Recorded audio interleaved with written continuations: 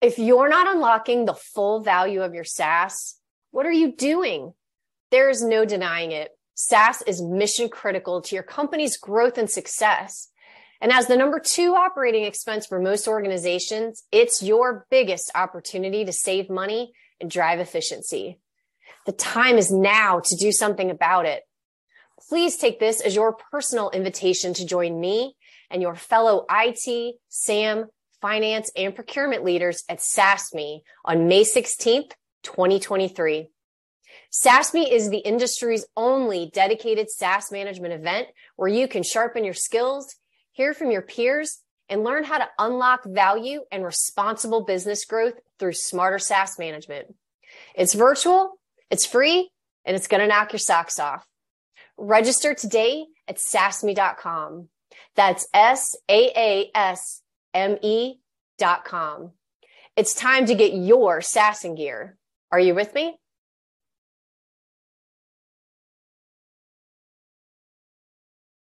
They're thinking about business optimization. Okay, what are the things that I can do to actually make our team collaborate better? And they're thinking strategically about how can we run our business better. And so all of these things layer into what we believe are enablers for the distributed software model and this application layer that's both browser and mobile accessed, and just further pushes forward this march towards cloud adoption. And of course, there will be some categories that remain. There's a role for embedded software. There's government and military deployments where they will be entirely cut off from connectivity for all sorts of obvious reasons. But we think for the vast majority of software in the world, that march is happening. It's happening faster, and it's inevitable.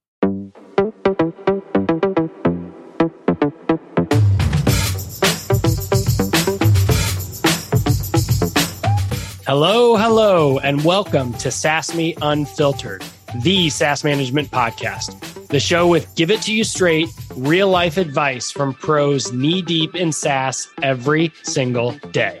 SaaS management superheroes just like you. Really excited to have you join us. I'm Corey Wheeler, co-founder and chief customer officer here at Xylo. And I'm Ashley Hickman, manager of customer success at Xylo.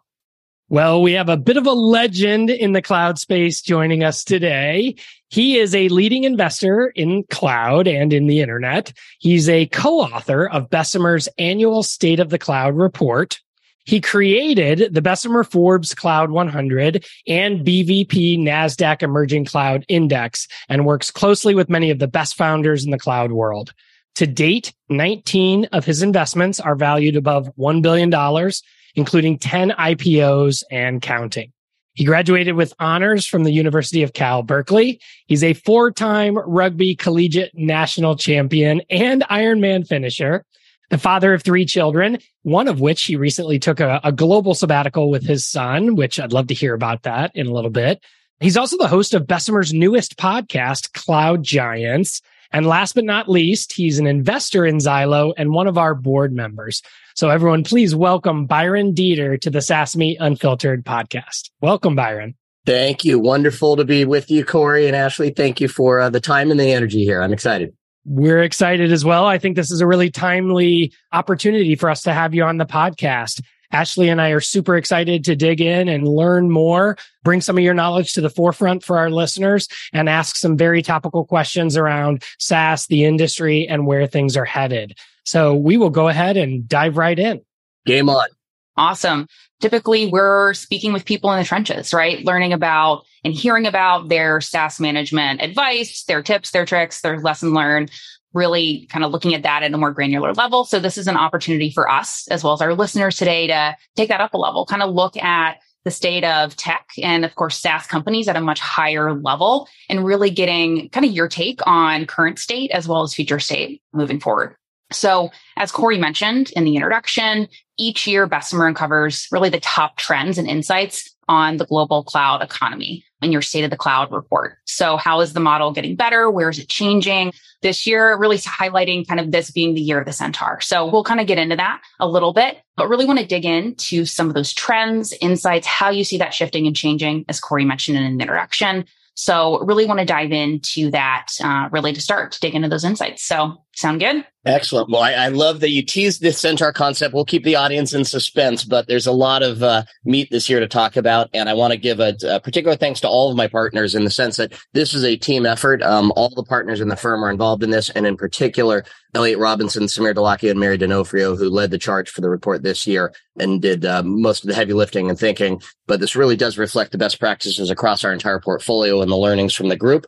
And it's pretty fun to synthesize that and look back on just how far this industry's come.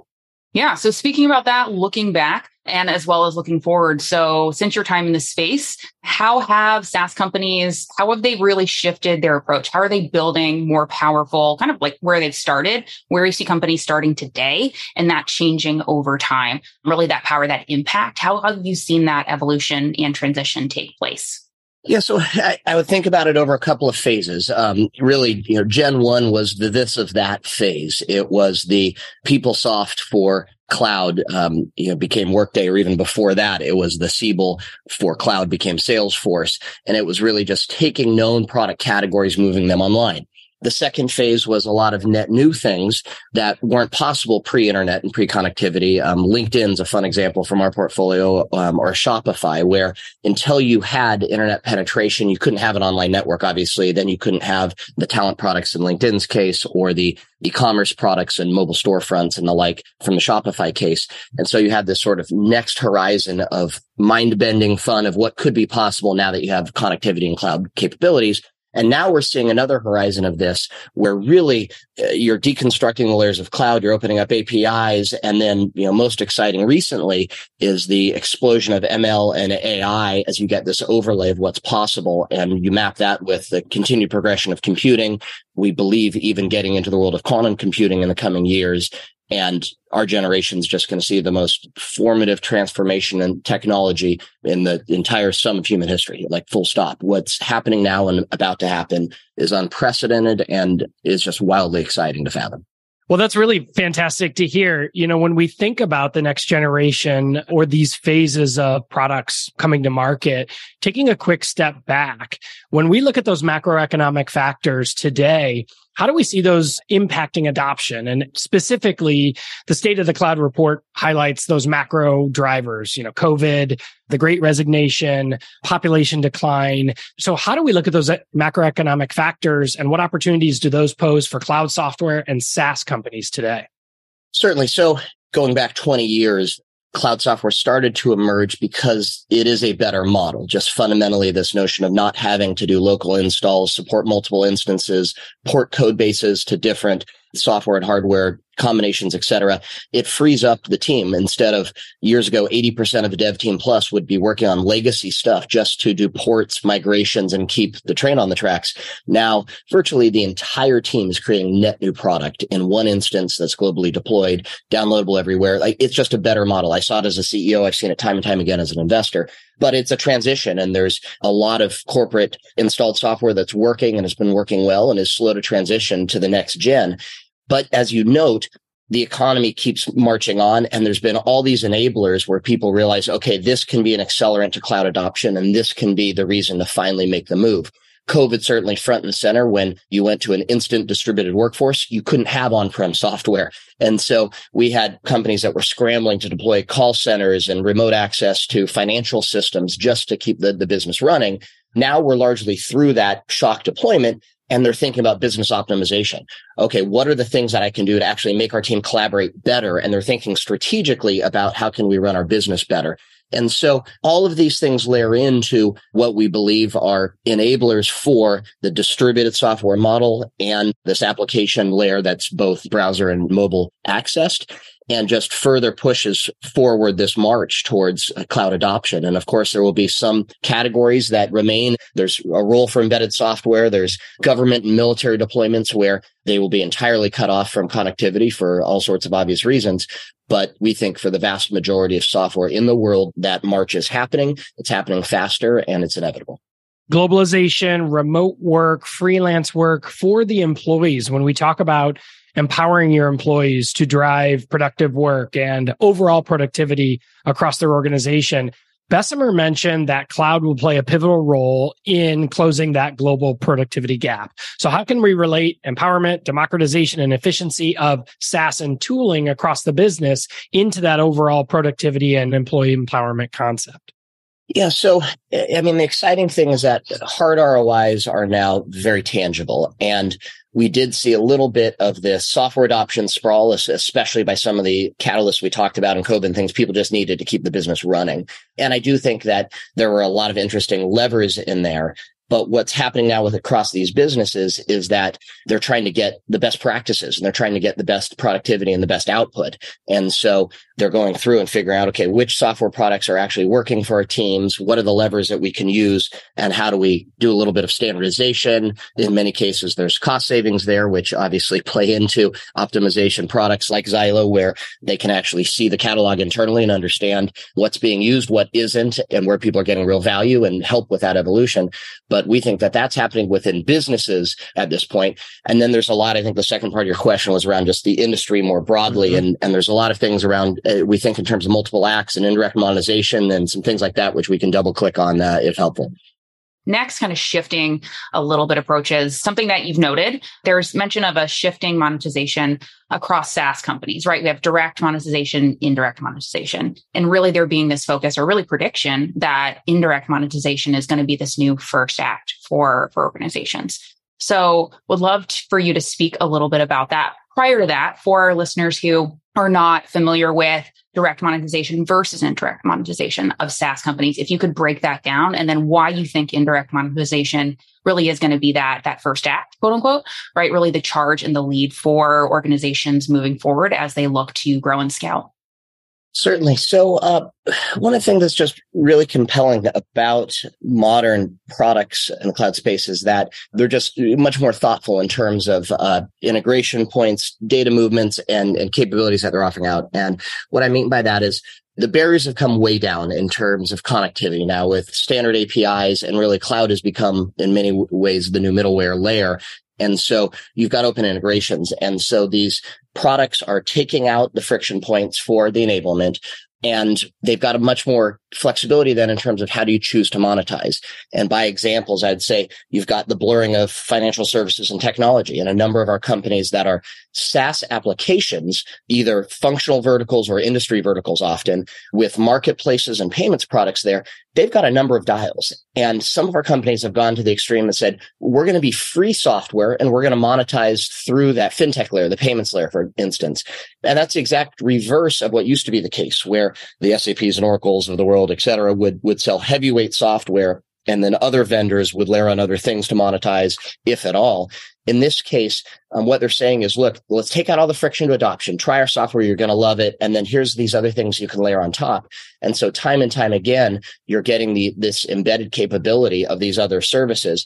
And it's extremely compelling. It's more flexible, and it gives their go-to-market team just wild freedom to sell how the customer wants to buy and to work through a much more thoughtful go-to-market rhythm and cadence with multiple levers of monetization and a broader offering that really has kind of layers of multiple acts is the terminology we use. Yeah, I want to double click on this one, Byron, especially because, a lot of our customers are thinking about this right now. We recently had a customer advisory board, and given the macroeconomic conditions, our customers are squarely focused on cost optimization overall as one of their primary outputs, rationalizing, ensuring that they're keeping their OpEx low and that their foundation is solid. When you think about the cloud adoption on-ramp, and removing that friction, everything is going to the cloud. But there's probably a huge component, and our customer advisory board shared with us that security is becoming increasingly more important. And so now when you're thinking about the overall buying process and time to value process, as you've globalized these products, you've globalized all of your employees, the friction is less, but you've got a much higher bar to set around security for these applications. How do you see that affecting cost and affecting this friction that is being removed as security concerns continue to increase? Yeah, it's interesting. And there is a trade-off there. Yeah. And I'll differentiate kind of two types of security. One is application product security. And I wholeheartedly believe, and the data now bears out, that cloud apps are more secure than on-prem. And there's a number of reasons why, the most obvious of which being if you have a purpose-built, focused application that your team runs full time, you know the IO needs and capabilities, and you know the attack vectors, you can defend that in a pretty thoughtful way versus having software deployed in thousands of customers with different permutations and thousands of apps around them that the IT team has also deployed. They really have a hard time keeping up with what app does what are the ways to defend this, what ports do I open, who's allowed to access it, et cetera. And so fundamental cloud security has borne out to be a leap ahead. And what used to be a headwind is now a tailwind that CIOs are buying cloud because it is more secure than what their team runs. What you're talking about, though, is this access layer of, okay, now that you've opened up APIs and you have data movements and you have the ability to bolt on financial products as well as HR products and things, how do you control that data? And that's where access is critically important. And the team needs to have governors and a process and a methodology for understanding what apps are being provisioned, who's allowed to do what, and that the user controls are implemented in the right way. And those are things that, as the industry matures, there are products and capabilities out there to assist with that, obviously. And it's important that the CIO wants to have their hands around those things and should. And that's important for kind of the free flow of data, as well as just user insights, that you don't have confidential information floating internally, nonetheless externally. Yeah. Following up on that kind of friction of buying question, you guys had a prediction that the cloud goes to marketplaces. 80% of companies will be actively selling in marketplaces. How does that affect sales and fulfillment teams and the evaluation and purchasing process overall as everything kind of moves into these markets? So this is probably the most interesting go-to-market trend that we've been tracking because it has been a laggard and still has massive opportunity. And the overly simplified analogy is the iTunes store, which is look at the apps, read the reviews, what do I want to buy, and click here. And if your IT team has approved it, then you can, download and install, or in this case, get credentials to sign in. And that's taken a brutally long time. Indirect distribution of software just hasn't worked in the cloud space. I can count on one hand across our hundreds of portfolio companies how many have had real good channel relationships until recently. And if you look at now the IaaS vendors, primarily Amazon, Microsoft, Google, obviously, as well as the globals with Alibaba and the like, you're starting to see interesting application level distribution happening across their marketplaces. And then you've got this indirect distribution, and the numbers that we have across our Cloud 100 list, which is a list we manage annually with Forbes, the top 100 private cloud companies, all of which are unicorns. And we'll get to the Centaur element more importantly here in a minute. But 45% of them were actively selling on at least one cloud marketplace. And we're predicting that will nearly double to 80% over the next 2 years. Meaning if you have an application that can be sold or consumed through a marketplace, you should be doing it. And there's a lot of products out there. Tackle.io is one of them to help with this management, get on there, et cetera. But that marketplace activity is going to explode. And it's a low friction indirect model that just complements your direct motion. You shouldn't bet at all on that in most cases until we see more validation, but it's free customers, free money in many ways. And we think companies should be pushing it. And it's taken way too long, but it's coming in a big way. Yeah, we see that across our customer base today. A lot of marketplace usage. Macro level, you guys had in your report that spend is continuing to climb within IT. Gartner reports 19% SaaS growth year over year as well. Tooling and operationalizing all of your employees is critical. That spend will continue to grow. So reducing that friction, becoming a more seamless buying process through marketplaces is certainly a key to that. So couldn't agree more. Yeah, and we'll get into the looking ahead here and sort of the learning since that, but the CIO spend is certainly top of mind. I think the data still holds for long term. What we're seeing with the macroeconomic market chop will put some short-term pressure on that. Spending is certainly evaluated across the GDP broadly right now. And so we're finally here, Byron, to this part, the year of the Centaur. So excited to dig into this. This was something that I was really excited in terms of preparation and research for this conversation, is that there was ultimately this prediction that y'all put out for 2022 that this is the year of the Centaur. So really making that shift from kind of that unicorn status to something that's a little bit more stable. When we think of Centaur, 100 million plus in ARR, really kind of defining an organization as, very strong, stable, Not only are they talking the talk, they're walking the walk, right? They're showing their success with ARR, with customers, with profitability. So curious on your thoughts here in terms of where we were with unicorn. And we've seen a lot of unicorns bust quite recently, kind of shifting to the Centaur. Is this the new measure of success?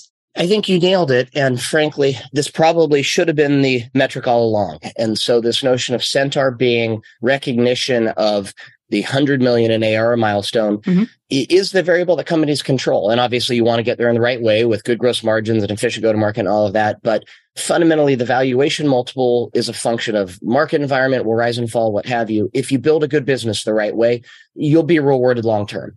And it's fun to do the headline tracking of X million raised or what have you. But just like it's silly when people price an IPO correctly and it trades, flat or slightly up versus popping 100%, which is ironically celebrated. It's sort of the same thing. Fundamentals of the business are what matter. And people are leaning on that a little bit more. But these businesses that were at tiny revenue numbers raised these huge rounds at huge valuations and now have some growing pains as a result. I think it was perpetuated by this overweight focus on absolute valuations. So at the end of the day, we think that the Centaur mark is the right one. We want to celebrate the companies that get to real scale. It's a much shorter list. It's 7 times harder to do than to reach the unicorn status because you have to actually build a real business to do it. But when you're at that scale, you've got complete control of your destiny.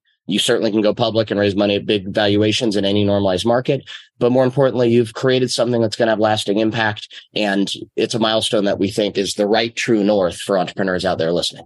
Absolutely. So you mentioned going back to business fundamentals, which I love that. This is what, especially in the market now, there needs to be that security, stability of having ARR, having a scalable business that's built on profit and not just complete valuation. So curious on your thoughts around if and how this is going to shift or make a shift within the tech space with a lot of these tech companies. There's a lot of kind of small players that we certainly see in the market. And curious on your thoughts if this is going to result kind of end state. Are we going to see more suite platforms, right? A little bit more consolidation or kind of sticking with best in breed approach? So a little bit of both in that there will certainly be consolidation. And it's been really hard for acquirers to move over the prior years, given the private valuation environment. And the public legacy vendors, certainly sitting on large cash pools, just couldn't convince anyone to sell, given the flood of capital and the breadth of alternatives. That's changing rapidly. And a lot of these companies that were valued north of $1 billion thought that they were on a quick path to go public and are going to realize that, hey, the better outcome may actually be to be part of a larger platform. And that's the way to see their outcome through. And that's a normal part of this cycle and inevitable. I don't think, though, that means that suites are going to win. One of the beauties of cloud and taking out the friction for integrations and connectivity is that crappy products don't need to be pulled through with a good suite. And so we think customers continue to have power here and should use it. We think that they should absolutely insist on the very best product for each of their end users, for each of their business functions, and force those vendors to play nice, control their own data, and the market forces will prevail. The beautiful thing is that is the state of the art today. That has become the new precedent for the cloud ecosystem, and we think that will remain. And so in many ways, we believe best of breed is the right answer for cloud buying and for the cloud economy going ahead. Couldn't agree with you more there. As a follow-up to all of this, and we've mentioned it a couple times already, but the State of the Cloud report came out in May of this year. So fast forward 6 months, the phenomenal team at Bessemer sits down and you're getting ready to write the State of the Cloud report all over again 6 months later. A lot has happened in the last 6 months. So how would some of these predictions hold up through the end of this year? And if you were rewriting that today, what predictions might you have that might be different than you had just 6 months ago? Oh, this is fun. Yeah. So I certainly think a number of these predictions are bearing out broadly, where we're seeing the globalization, where we're seeing that cloud is helping with the productivity gaps, all the more so when businesses are struggling with just preserving headcount and how driving productivity can be a way to keep those key employees. We're seeing very much the globalization pieces that we talked about at a deeper layer. And so I think there's some components here that we didn't predict, one of which will be the changing of the dials or the knobs on the dials. Basically, companies are going to trade growth for profitability. And we're going to see, we manage the BVP NASDAQ Emerging Cloud Index, which is the basket of the world's leading public cloud companies. And the average company in that basket is growing at 35% and generating about 3% free cash flow. We think that's going to shift and that they will give up, 5 to 10 points of growth to get back a commensurate amount of free cash flow. And I think we're going to see cloud start to flex its muscle a little bit and show how powerful this business model is, and that the gross margins and cash generation capabilities are massive. On the private side, you're going to see companies that were growing 150%, dial it back to 75%, and go from burning a ton to burning a little, and similarly show that muscle and capabilities. And then in terms of technology, as we talked a little bit in the opening, we are going to see machine learning and AI hit the mainstream and really drive value. We've made a number of investments recently in the category of businesses that are way past concept now and deep into users and monetization. And I think that's been the jump ahead of this last year that has been really exciting to see, is the power of AI dropped into really tangible applications and creating magic for users. Experiences that just were hard to conceive of before. And with generative AI, where they're creating, photos and text and videos that the user was like vaguely thinking about or dreaming of, and they appear in an auto magic way that's usable, tangible, and valuable. And we're seeing more and more products introduce that. And it's just a really fun time to be in technology when we're on this sort of renaissance of capability. Yeah. Quick follow-up there. You mentioned changing of the knobs and the dials, trading off a little bit of growth for profitability. Do you see an impact there on innovation, or is that trading off growth for profitability really just dialing back the go-to-market engine, or is it truly kind of across the organization where there is a little bit of a trade-off around innovation as companies are looking to be foundationally right?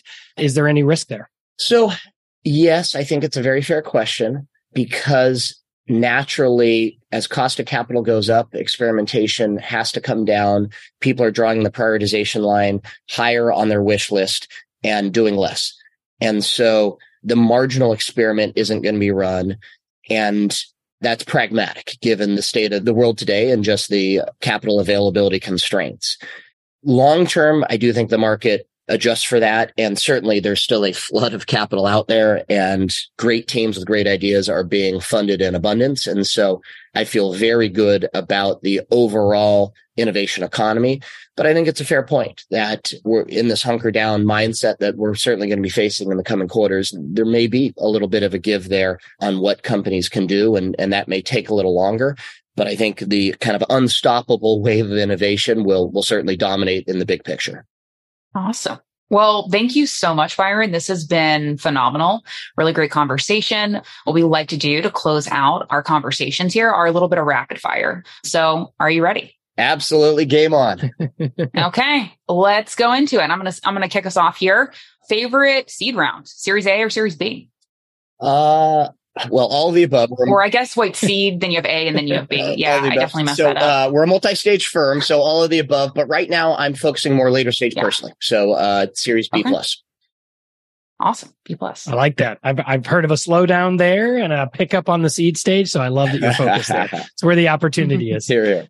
What's your favorite or maybe most interesting unicorn or Centaur right now? Oh, I love all my kids equally. That's right. I'll cheat. I'll say the most recent is Edith and the Launch Darkly team. We celebrated it on the night of Cloud 100 just a couple of weeks ago, and it was really fun. The milestones literally hit that day. So we gave her a framed $100 bill and a big picture and had a lot of fun with it. But we've got a couple dozen in the Bessemer family, and we love them all equally. We love the Launch Darkly team as well. We use it here internally. They're a customer of ours. I've gotten to chat with Edith before. A wonderful, wonderful place. Absolutely. Great team. And next one here, going to make you choose another favorite child, but favorite investment, and or if you want to highlight your favorite IPO. I've been fortunate to be with a number of them. You always remember your first Cornerstone On Demand, St. Patrick's Day morning in New York City, drinking green beer with the team. Very nice. And partying until literally my flight the next morning. So that was certainly one I'll never forget. But Encino in the pandemic, where, they were remote, was wild. Twilio and SendGrid ultimately, merging and going through their IPOs. Instructure, Box, go down the list. It's been fun. Eloqua, we've been very fortunate to work with some amazing teams and personally be part of those great stories. That's great for those of you who can't see Byron. He's looking at his walls and looking at all of the celebration and awards up on the walls as he's listing off his favorite memories. I love these pictures because they're exactly what venture capital should be. I'm in the very back of these pictures with my hands in the air cheering. The CEO and team are in the front, ringing the bell or hitting the buzzer. And that's what it's all about. Like, we are the distant support team in the back, cheering you on, trying to help, and just love those moments where our CEOs are on the covers of magazines, up on the main stage. It's so well-deserved. It's a tough job, but boy, it's a privilege to be a small part of the journey. Well put, Byron. It's been phenomenal having you on our board in the same capacity. And we got space here, Corey, for the Xylo one we've got a spot right here for it coming up. Put the nail in the wall. It'll be right there. Yeah. Okay, a couple of closeout takes, getting to know you a little bit more very quickly. Rugby guy, what's your favorite team? And it's okay if you say Cal, but who do you root for on a regular basis? Oh, it's got to be Cal. I went out and saw them win the Pac-12 Sevens Championship 2 days ago. I love amateur sports. My wife and I have joined the Olympic Foundation and travel a lot to follow amateur teams, and rugby is a great example of that. So USA Rugby, Cal Rugby, full force. Byron, it's been an absolute treat having you on the podcast. Your perspectives are spot on. They're fun to listen to as we think about where the markets are going. Your involvement with Xylo and SaaS management since its inception have been critical. So thank you so much for joining us on the podcast today. We will be in touch here soon, and take care of yourself. Much appreciated. Always a pleasure and always fun with this team. So anytime, great to be back, and keep up the awesome work. Will do. Thanks, Byron. Thank you. Cheers, Corey and Ashley. Thank you. Cheers. Did you enjoy the episode? Pass it along to your friends. Subscribe to get notifications for the latest episode. Share your favorite takeaways and join the conversation on social media using #SaaSMeUnfiltered.